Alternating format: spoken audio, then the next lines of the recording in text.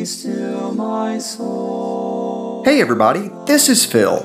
Welcome to our Bible Study Podcast. At the end of this study, please take the time to subscribe to the Glen Springs Church YouTube channel and check out our website.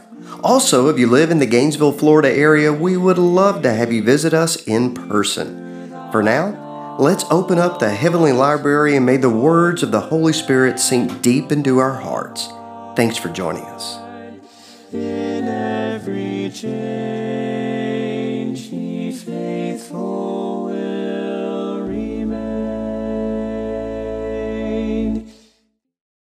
Welcome, everyone. I can't believe we're halfway through May already, and we're a little more than halfway through our study of Ezra Nehemiah.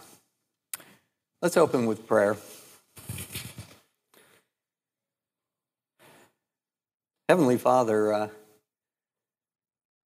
we're now taking a time apart from the world that we live in and all the activities and the rush of the lives that we're living here today.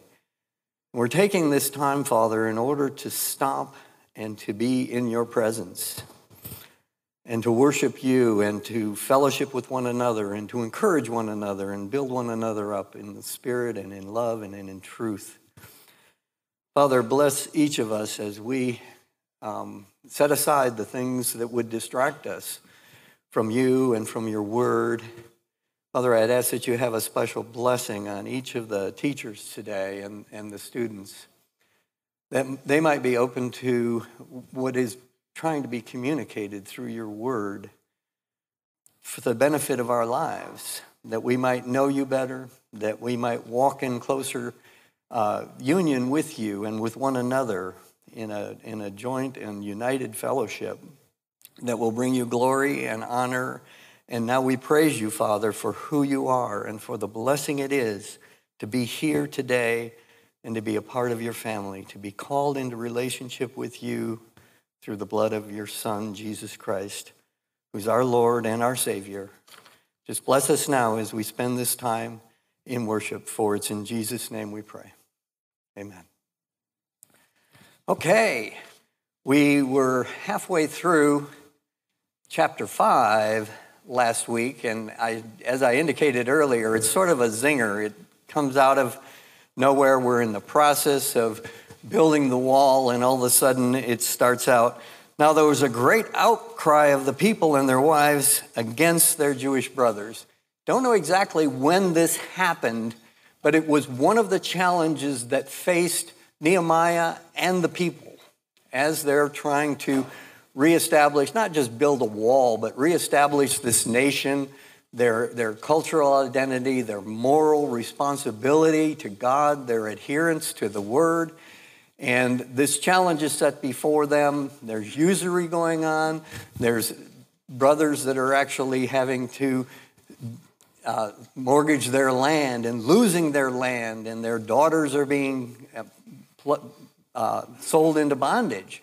And Nehemiah says, this isn't right. We've got to stop this. We've got to correct this. He gets the commitment from the people that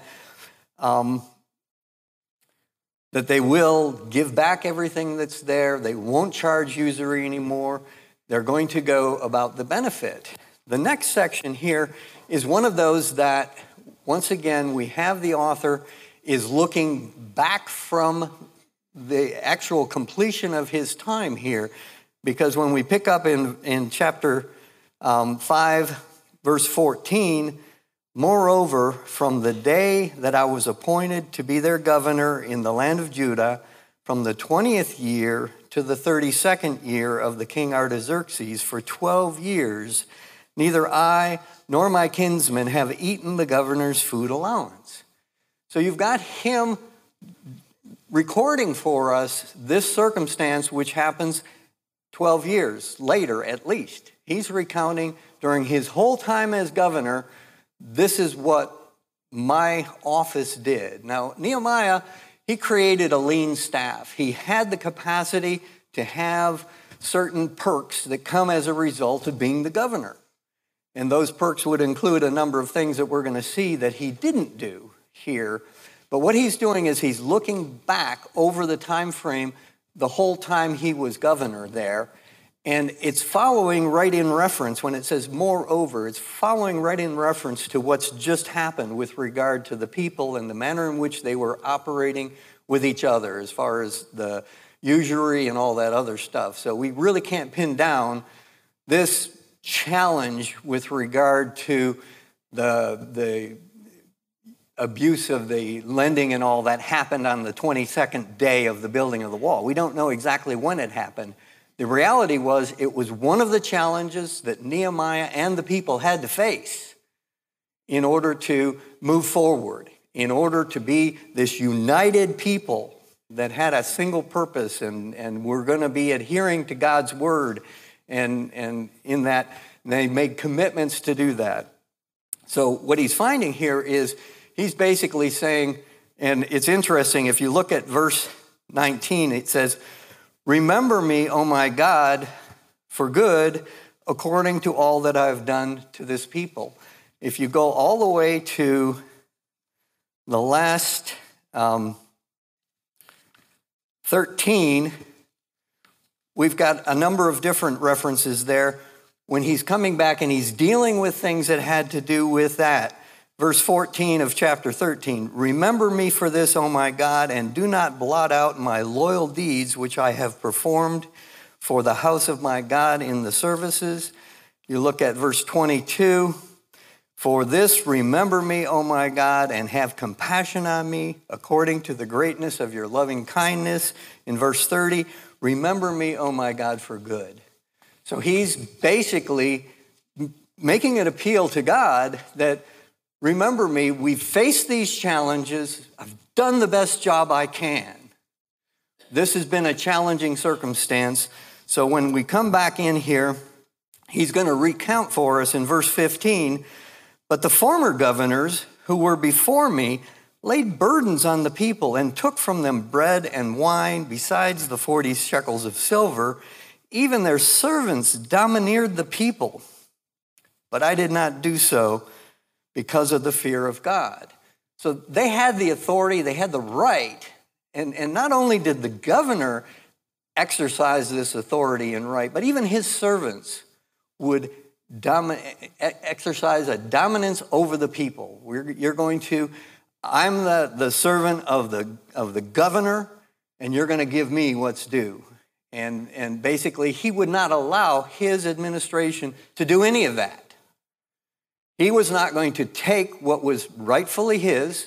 As a governor, he had the authority to basically demand these provisions from the people, as well as money, and even his administration, those that were in his household and his administration, basically, he wouldn't allow them to do it. You're not going to abuse the authority that you have.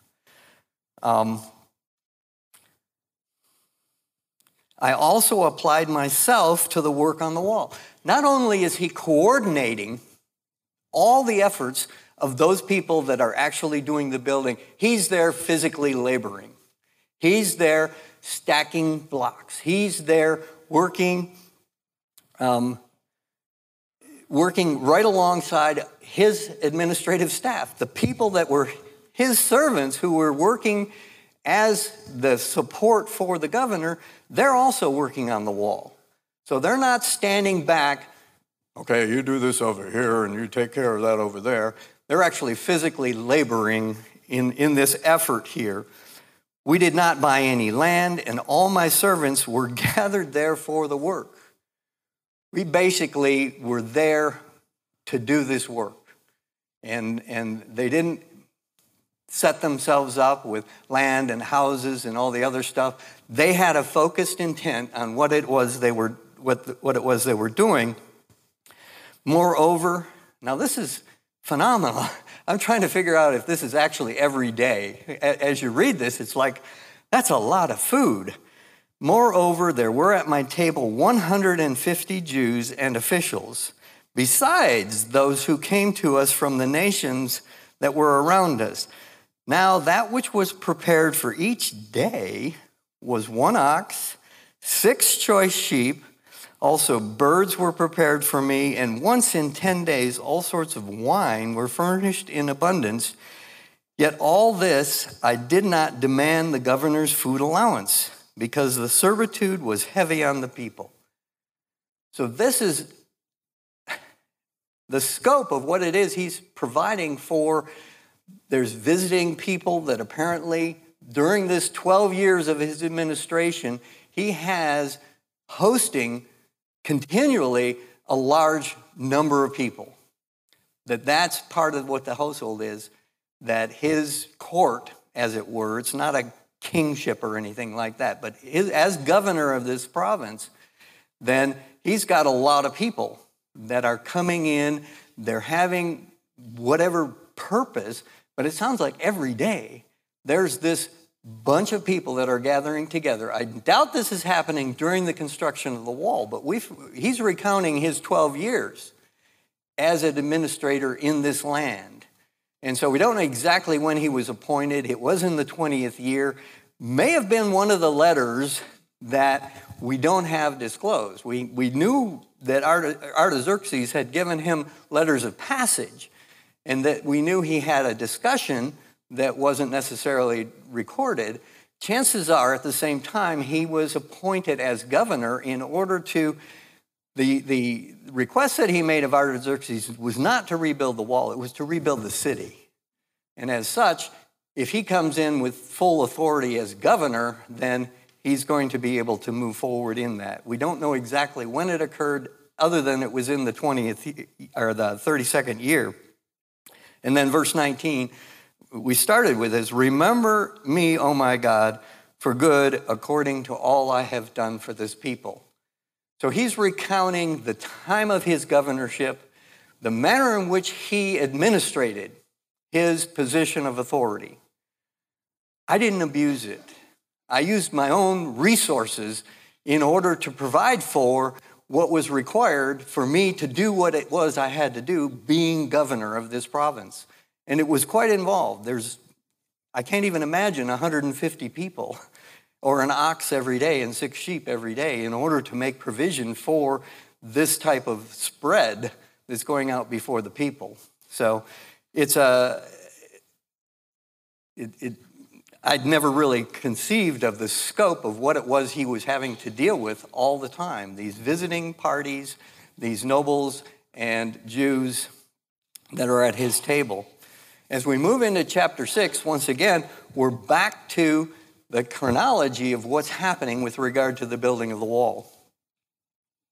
Now, when it was reported to Sanballat, Tobiah, to Geshem the Arab, and the rest of our enemies, okay, they're all been watching. They've all conspired together to intercede and stop the work, to create a disturbance, and they failed in that effort because of the fortifications, the horns, the weapons, the manner in which they've approached the work. They've been frustrated. So now they're getting the report that I had rebuilt the wall and there were no breaches remaining in it.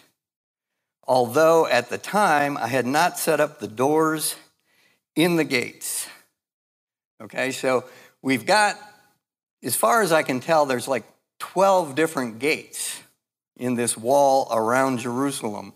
And some of them are larger and smaller and that sort of situation. But essentially, we've got these areas where, okay, the wall's complete.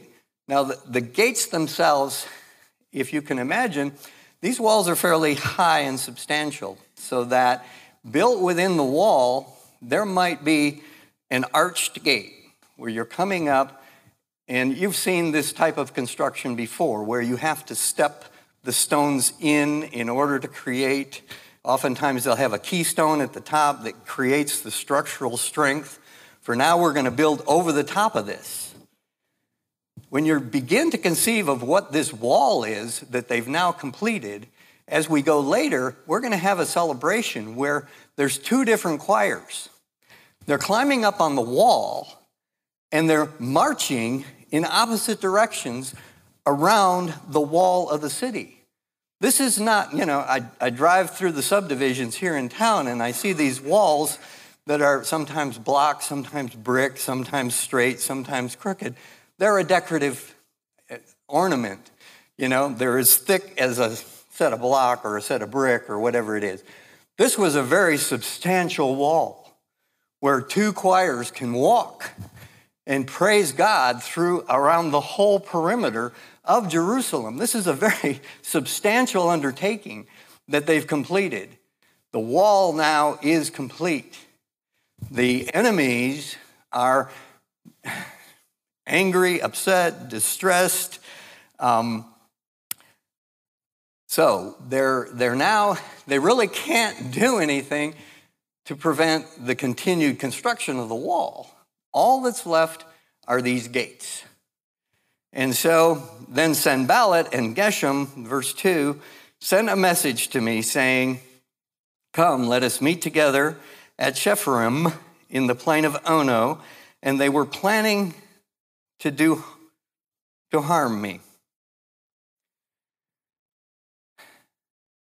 They're going to take them out. None of this was happening before Nehemiah arrived. We got to take them out. If we're going to stop what's happening, we've got to take this person out. He's key to the completion of this project. And now they're focusing, not a general, we're going to create a disturbance. We're going after you. And so I sent message to them saying, "I am doing a great work and I cannot come down. Why should the work stop while I leave it and come down to you?" Now, the gates are a different situation. When we look back to chapter 3, we've got a number of people that are credited with working on the fish gate. They laid its beams, hung its doors with its bolts and its bars. Probably a more sophisticated operation. We've got 3 different people that are recognized, or groups that are recognized. They did this gate. And the gate then required the special materials that he had authority from the king's forest to get these materials on hand. Then he's got these people, but they're still going to require some oversight. They're going to require some direction. And he recognizes if he's not there, this work may or may not be completed. And so he's not going to be distracted. He's not going to be pulled away from what it is that needs to be done. Why should the work stop while I leave and come down to you? They sent messages to me 4 times in this manner, and I answered them in the same way. They're coming at him. They're saying, "Come meet with us. We need to basically have a conference. You're a leader and we're leaders. Let's make an alliance. Let's figure out some means by which we can collaborate with one another." And, they're basically going to take him out, is their plan. Then Sanballat sent his servant to me in the same manner a 5th time with an open letter in his hand. In it was written, "It is reported among the nations, and Gashnu says that you and the Jews are planning to rebel. Therefore, you are rebuilding the wall, and you are to be their king. According to these reports, you have anointed prophets to proclaim in Jerusalem concerning you. A king is in Judah, and now it will be reported to the king according to these reports. So come now and let us take counsel together." Okay, now he's got this falsified document. There's this rumor going around. It's being said that the reason you're rebuilding these walls is you're going to be king. You're going to rebel against Artaxerxes, and we're going to report that to him. You've appointed prophets, and they're basically proclaiming that you're the new king, that you're going to be the king, that sort of thing. So the first 4 entreaties, "Come meet with us, come meet with us, come meet with us," he's basically said, no, that's not going to happen. The 5th one is this basically false report that this is what's happening right now in Jerusalem, and you need to meet with us because if the king Artaxerxes hears about this, there's going to be trouble. And so then I sent a message to him saying, Things, as you are saying, have not been done, but you are inventing them in your own mind. For all of them were trying to frighten us, thinking they will become discouraged and the work will not be done. Oh, now, oh God, strengthen my hands. He's facing these personal intimidations, these personal threats, and his response is, oh my God, now strengthen my hands. Give me the strength that's going to be required in order to complete this. We're so close. And I think physically how many of you, when you've had frustrating times in your life, have found some kind of relief and respite in work? I've applied myself to this simple thing that, I can build this, I can make it work.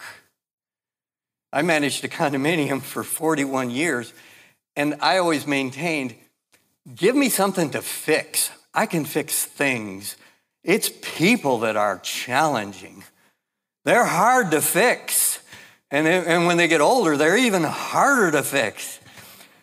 So many times when I faced a really tough kind of challenging board meeting or something where everything's stressed out, I would take a chainsaw and go out and cut up a tree.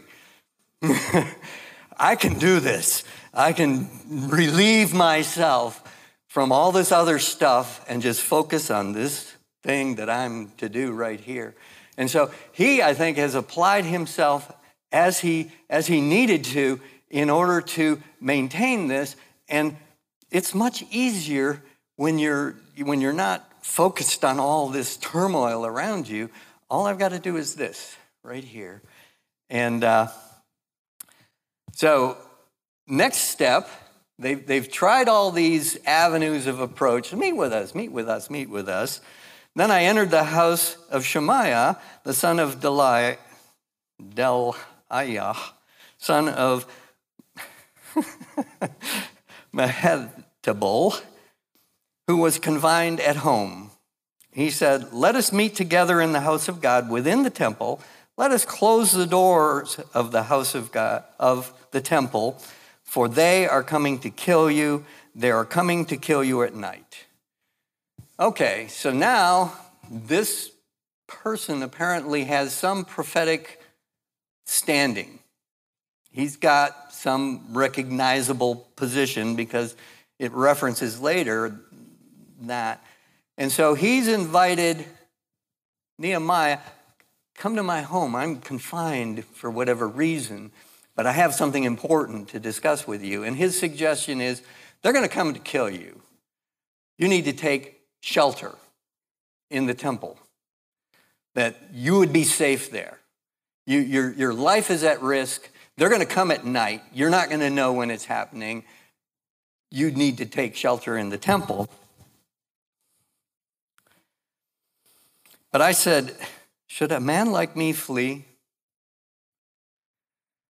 And one such as I go into the temple to save his life? I will not go in.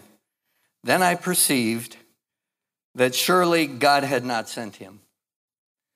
I'm responding to this person because he seems to be a spokesman for God.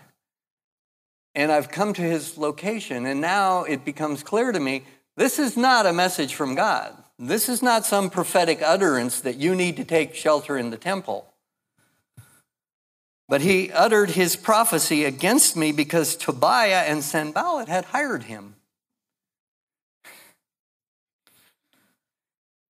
He was hired for this reason, that I might become frightened and act accordingly and sin, so that they might have an evil report in order that they could reproach me. Okay? We can't get you. We can't get to you. We can't make you come out and meet with us. If we can frighten you enough to go into, what would be the problem with going into the temple? What? Yeah, basically, he's not a priest. And so for him to go into the temple and close the doors, he recognizes that would be sin. I can't do that. Even to save my life, I wouldn't do that. Remember, oh my God. Okay, now he said, remember me, all these other times when he's referencing his time frame here, but remember, oh my God, Tobiah and Sanballat, according to these works of theirs.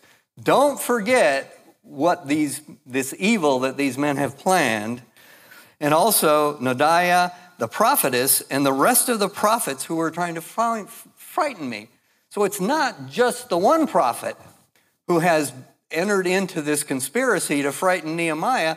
There's other prophets that basically have been telling him, you need to do something. You need to do something. There's a threat against you. And so he's saying, God, remember these people for what they've done. This deceit, this which is presented before them. So we've got him facing these challenges.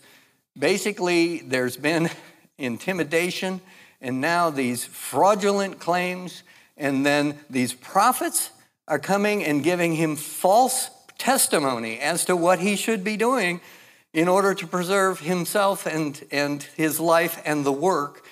And he's recognized all of that.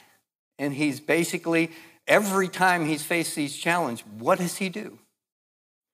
He prays, basically appeals to God, and he recognizes these deceptions that are being presented before him. So now we get to some good stuff here. So the wall was completed on the 25th of the month of Elul, in 52 days, when all our enemies heard of it and all the nations surrounding us saw it. They lost their confidence, for they recognized that this work was accomplished with the help of our God. So they've been basically pushing and pushing and pushing, thinking we can stop this, we can foil this, we can prevent this from being completed, and now it's done. And they basically lose their confidence. Okay, we can't stop it. We cannot stand before this God who is orchestrating, and his hand is upon his servant in order to complete this work. We can't do it. And so they've lost their confidence. Now, the thing about the completion date, this 52 days, is this happens around the time of Rosh Hashanah and Yom Kippur, which are important celebration time frames for the nation of Israel.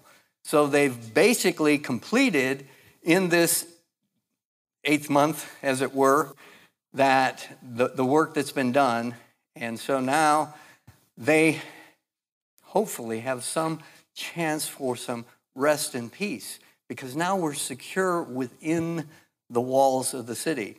There's another thing that's a dynamic that's happened since the return is the city's relatively low population. Those that have come back, most of the people are out living in the other towns. They have their own homesteads, they have their own kind of situation that they're living in. So there's this, the work's not done, the wall's complete. Also in those letters, in those days, many letters went from the nobles of Judah to Tobiah, and Tobiah's letters came to them. We've got this collaboration continuing from Tobiah with the nobles that are living, that are part of the Jewish community. There's this alliance that apparently has been going on. Letters are going back and forth. They're trying to figure out, how are we going to continue our commerce? How are we going to continue the relationship we've had that's benefiting us financially? You know, basically now that the wall's complete, we're faced with the circumstances. How is it that it's going to continue to happen? For many in Judah were bound by oath to him because, and here's where this intermarrying became problematic and troublesome for the people. For many in Judah were bound to him because he was the son-in-law of Shechaniah, the son of Erah, And his son Johanan had married the daughter of Meshullam, the son of Berechiah. Moreover, they were speaking about his good deeds in my presence and reported my words to him. So what they're trying to do is they're trying to bring forth, as they're meeting with Nehemiah, oh, Tobiah's a good guy. They're basically building up his integrity, his authority, his whatever it is. They're speaking well of his good deeds, and then they're reporting back what Nehemiah is saying to him. So as the administrator, as the governor, and he's dealing with all these nobles, they're basically making it perfectly clear, we still like Tobiah. We want, and they're basically reporting back to him everything that Nehemiah is saying and doing. Whew. This is a challenge. He's come into this circumstance. He's only been there working on this for 52 days. Once the wall's complete, then he recognizes the strength of the web that he's worked himself within, where these nobles still have alliances with Tobiah at minimum, and possibly Sanballat and some of the others. And so now he's got to deal with, how are we going to move forward as a nation, as a group of people in this circumstance? Chapter 7, verse 1, when the wall was rebuilt and I had set up the doors and the gatekeepers and the singers and the Levites were appointed. Okay, now that we've got the work done, let's get the people in place who are supposed to be in place, doing what it is they're supposed to be doing as part of their responsibility. We're going to have gatekeepers, we're going to have singers, and we're going to have the Levites doing what it is they're supposed to be doing. We want this city to operate the way it's supposed to operate, and it hasn't for many years. Then I put Hanani, my brother, and Hananiah, the commander of the fortress, in charge of Jerusalem, for he was a faithful man and feared God more than many. Okay? I'm governor, I'm administrator over this district now, the whole of Judah, and I need somebody that's going to take care of Jerusalem.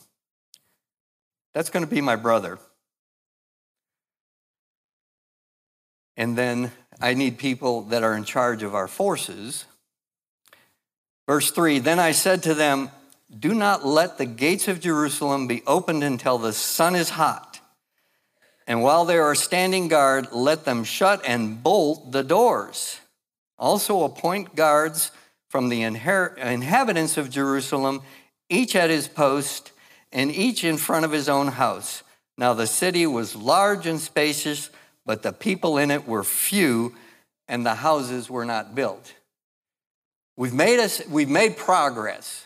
We've got walls, we've got gates, we've now got gatekeepers, we've got singers, we've got Levites, but we don't have people living in the city.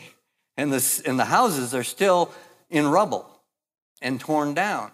People are not going to want to live there, and so we've got most of the population of those who've returned are not living in the city. They're living in the surrounding towns.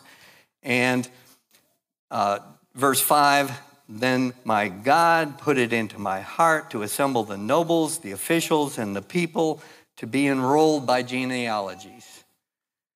Then I found the book of the genealogy of those who came up first, in which I found the following record.